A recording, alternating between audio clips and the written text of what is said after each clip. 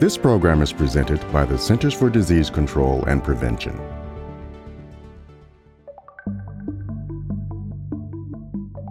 This week, MMWR published reports on tuberculosis evaluations for pregnant people at risk, updated recommendations for adult polio vaccination, and more. Let's take a look at this week's headlines. First, prenatal care clinicians and fertility specialists should consider tuberculosis evaluations if their patients are from a country where tuberculosis is common. Second, CDC published updated recommendations for the use of polio vaccine for adults who are known to be incompletely vaccinated. Third, antimicrobial-resistant bacteria are a leading global public health threat. They are spreading in Ukraine and surrounding countries, highlighting the need for rapid action. Finally, a coordinated public health response led to timely identification and interruption of a Legionnaires disease outbreak in California. Welcome, I'm Charlotte Kent, Editor-in-Chief of CDC's Morbidity and Mortality Weekly Report. Thanks for joining me for MMWR's weekly briefing for the week of December 4th. Tuberculosis, also known as TB, is extremely serious among newborns, resulting in infant death in half of all cases. The first report describes TB disease in a mother and her newborn and identifies overlooked risk factors and missed opportunities for life-saving TB testing and treatment. The infant's mother underwent in vitro fertilization for infertility in India. She returned to the U.S. 1 month before delivery. Despite showing symptoms, no evaluation for TB disease was performed during her prenatal visits. Shortly after hospital discharge, the infant developed labored breathing, became progressively ill, and was readmitted. The infant died of TB-related respiratory failure within a month.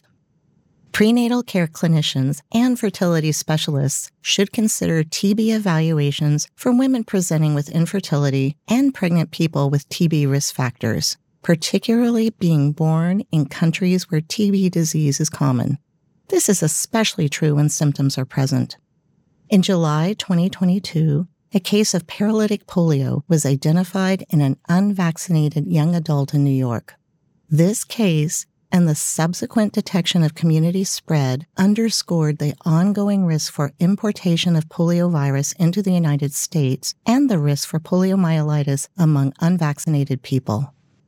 In some areas of the U.S., polio vaccination coverage is as low as 37% among children, putting people in these communities at risk for polio. Thus, the Advisory Committee on Immunization Practices, also known as ACIP, re-examined U.S. polio vaccination recommendations for adults. The second report describes these updated CDC recommendations. In June 2023, ACIP voted to recommend that adults who are known or suspected to be unvaccinated or incompletely vaccinated complete a primary vaccination series with inactivated poliovirus vaccine. Adults who are fully vaccinated and at increased risk of exposure to poliovirus may receive an additional dose of inactivated poliovirus vaccine. Most adults who are born and raised in the U.S. can assume they were vaccinated for polio as children, unless there are specific reasons to believe they were not. Clinicians should continue to ensure that pediatric patients receive polio and other vaccinations according to the childhood immunization schedule. Worldwide, antimicrobial resistance is estimated to cause more deaths than HIV or malaria. It's also recognized as a leading global public health threat. For the third report, investigators responded to the spread of antimicrobial-resistant bacteria among war wounded patients by surveying 3 Ukrainian hospitals for healthcare-associated infections. Investigators also conducted infection prevention and control and laboratory assessments to identify what was needed to better detect and control antimicrobial-resistant bacteria. Many patients had wound infections caused by bacteria that were resistant to multiple antibiotics, making the infections difficult or impossible to treat. Gaps in infection prevention and control and laboratory capacity were also found. These gaps can cause delays in identifying dangerous germs, allowing for potential spread in Ukraine and across borders. During times of war, the threat of antimicrobial resistance can be intensified because of the challenges conflicts pose for healthcare system infrastructure. Collaborative efforts are underway to strengthen healthcare capacity for infection prevention and control, laboratory detection of antimicrobial resistance, and clinical management of infected patients. These efforts need ongoing support to be scaled nationally. Legionnaires' disease is a type of pneumonia caused by Legionella bacteria. People become infected by inhaling water droplets from water systems that contain the bacteria. In July 2022, Napa County public health officials in California received reports of Legionnaires' disease above expected levels. The last report describes the investigation.